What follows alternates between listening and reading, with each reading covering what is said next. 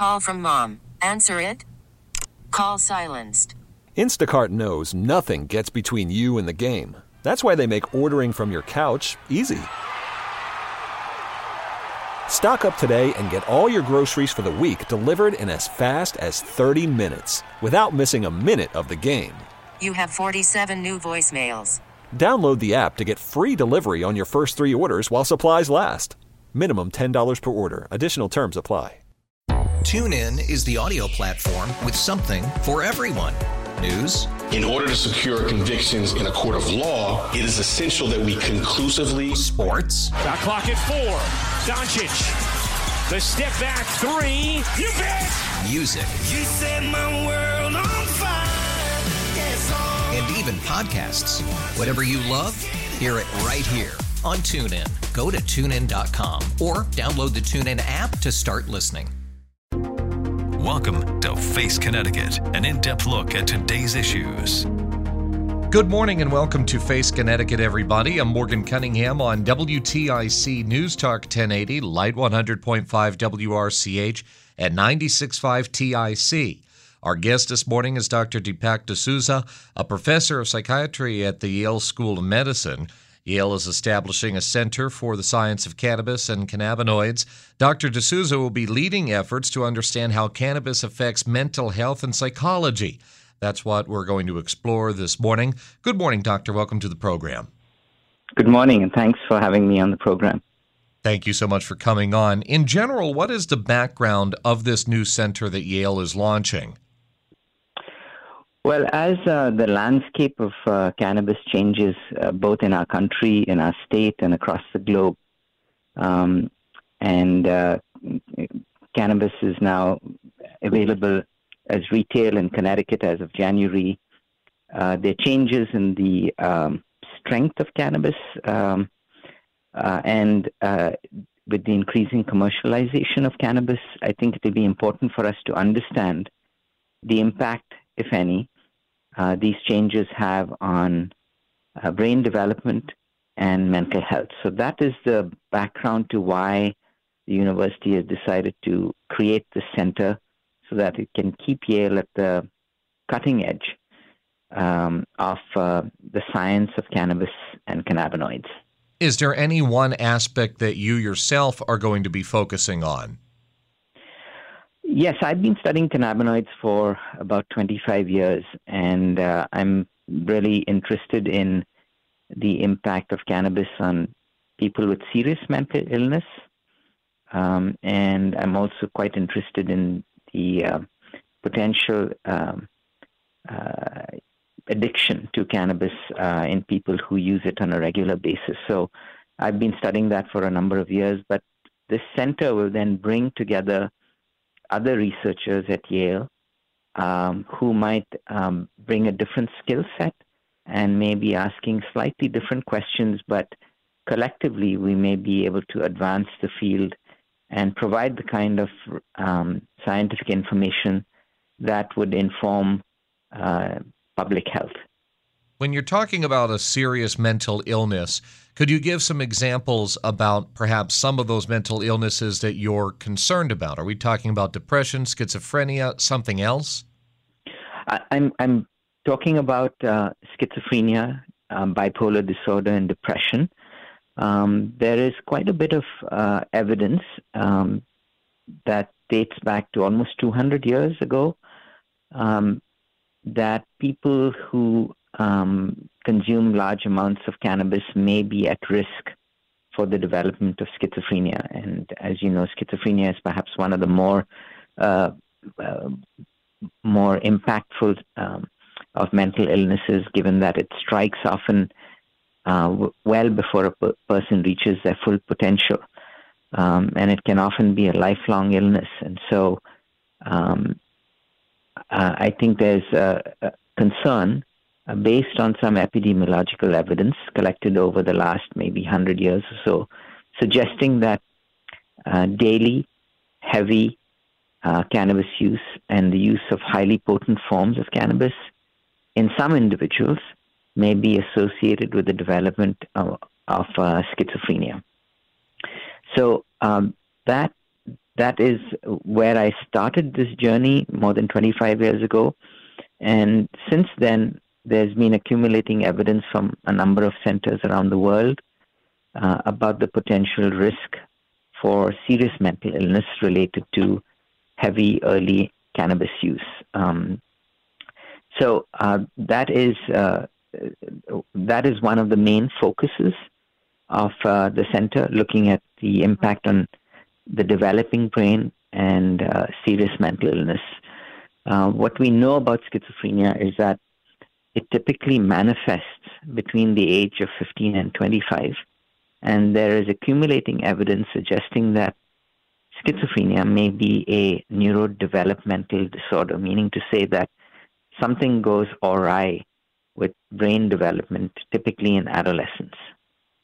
Now, we know that the brain has its own cannabis-like substance, and the brain has an endocannabinoid system, just like the brain has an opioid system and makes its own opioid-like substances that we call endorphins. Likewise, the brain makes cannabis-like substances, and we know that the endocannabinoid system is very important, plays an important role in brain development, especially during adolescence. And therefore, exposure to cannabis during adolescence may perturb this endocannabinoid system, which is involved in brain development.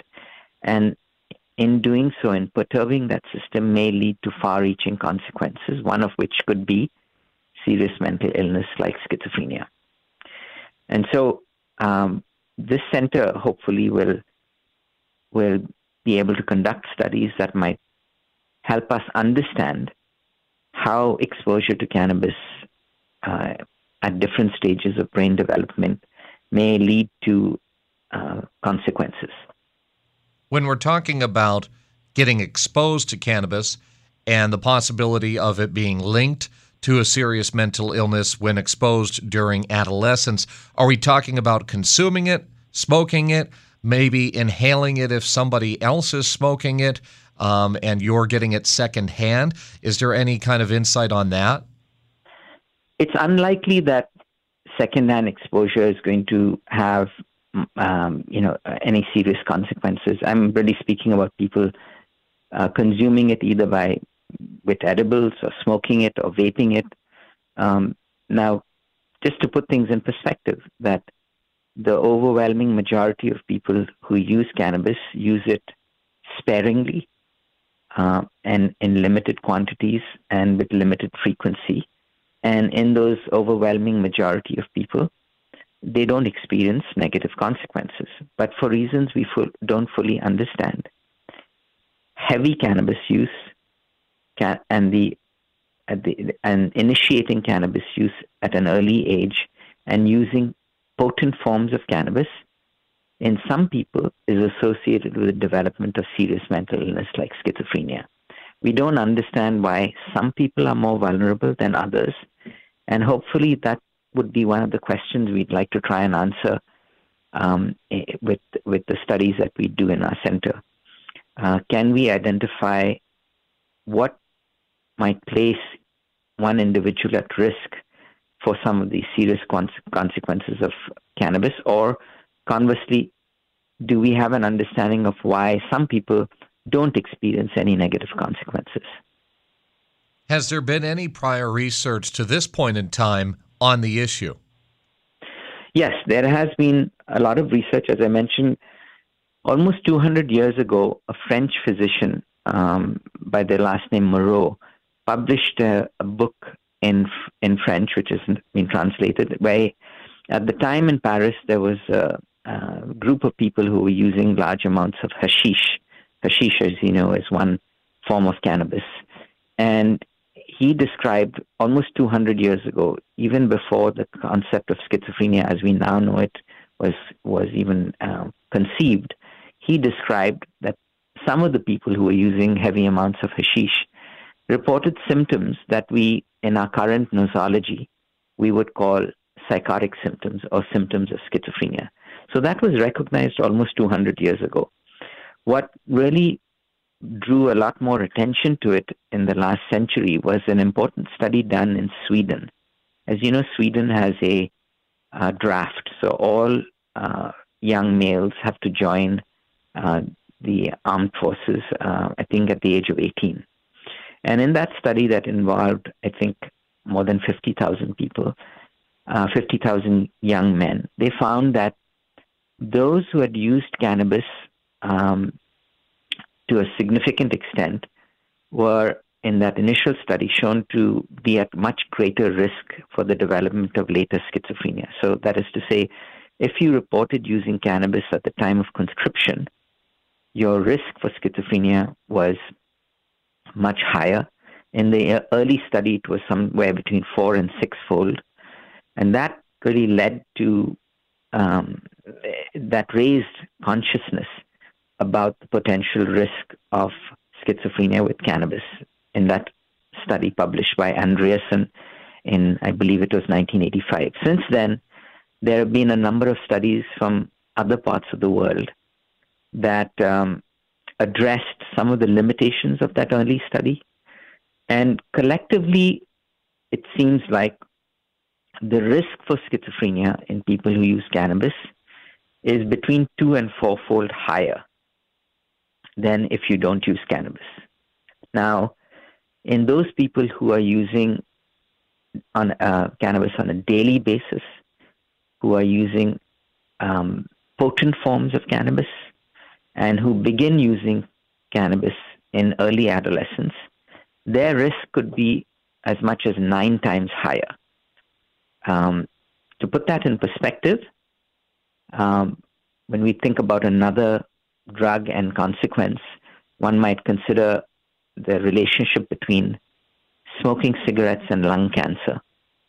And to put things in perspective, the risk of developing lung cancer in smokers versus non-smokers is between 15 and 30 times higher.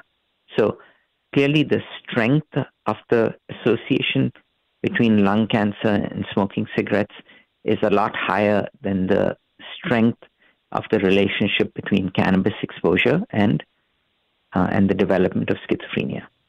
So just to go back to your question, yes, there have been a number of studies that have been done from around the world, Sweden, New Zealand, other parts of Europe, showing that the risk for schizophrenia is between 2 and 4 times greater in those who use cannabis. What does Yale need in order to make these studies and all of this research come together so we get a better understanding? What are you guys lining up now and outlining now so research can begin right away? So the first would be, what a center essentially does is to bring people together. There may have been people, there are people I know who are doing research at Yale that's relevant to cannabis in different labs. But what the center will hopefully do is to bring those people together so that they can join forces and bring different skill sets and ask different questions so that collectively they may be able to contribute to the field to a much greater extent than if they were to do this work independently. Now, a center constitutes people, as I mentioned, scientists at Yale. It constitutes ideas. So we will develop common ideas that we're going to try and work towards and to try and questions that we may want to answer. And then lastly, the center needs resources. And so I'm pleased to say that the leadership at Yale has committed resources to provide funding so that we can conduct pilot studies, which might generate the kind of scientific data that we would need to then submit funding applications to the National Institute of Health to be able to do much longer-term studies. When are you looking to get all of this started? We are hoping to begin a pilot funding program sometime within the next 6 months. When that time comes, how will the studies actually be conducted with participants? So some of the studies may involve human participants. Other studies might involve laboratory studies. And as yet, we've not yet picked exactly what studies we might do. But the studies could include, for example, looking at using brain imaging technologies to look at the brains of people who are now adults, but who started using cannabis in adolescence and have been smoking a lot of cannabis. We would like to look at their brain, compare it to people who are not using cannabis or people who are using other kinds of drugs. And once we decide what studies we're going to do, we would then submit those studies for review by the ethics committees at Yale. And then once the studies are approved, we would then advertise recruiting for those studies. And then people in Connecticut can, if they are eligible, might be able to participate in those studies. We have a number of ongoing studies right now. For example, we are looking at using a very sophisticated brain imaging approach called positron emission tomography. We are looking at the number of synapses or connections in certain parts of the brain in people who are using cannabis versus people who are not using cannabis. So we do have ongoing studies right now, and people can, just go on the Yale website and find those studies and give us a call. And if they're eligible, they would be able to participate in those studies. And then as the center starts up, we may add newer studies, and at that time we'll advertise those studies. Dr. Deepak D'Souza is our guest this morning on Face Connecticut. He is a professor of psychiatry at the Yale School of Medicine, Yale, which is establishing a center for the science of cannabis and cannabinoids, and understanding how they impact mental health is what Dr. D'Souza is focusing on. Doctor, I know that the Department of Consumer Protection here in the state of Connecticut, for example, holds public comment and meetings from time to time to discuss marijuana policy issues, especially now that the recreational market has been legal for a month. Are you going to be taking any of your findings and making presentations to them, or other avenues for presentations of what you guys are learning as you're going about this research? Absolutely. The whole point of doing this kind of work is to inform society and inform the public. And so whatever new information we learn will be disseminated not just amongst colleagues in science, but at the end of the day, we want to inform the public. If we find, for example, we can identify who is at risk for the negative consequences of cannabis, that would be very important information to disseminate to the public. And that would be done through a number of potential channels, including, scientific papers, interviews like I'm doing right now, news articles, and if I'm invited to share my findings with the Department of Consumer Protection, absolutely. I have over the years, presented some of my work both to our legislators in Connecticut and also other organizations within Connecticut that are interested in this issue. What about classes? How are you integrating this into all of your classes with your students at Yale? So that's a very good question. I don't think we've thought that out as yet in terms of a center, but I teach doctors at Yale who are being trained to become psychiatrists, and I have an opportunity to teach them over the years about some of the work that I'm doing and some of the work that's been published.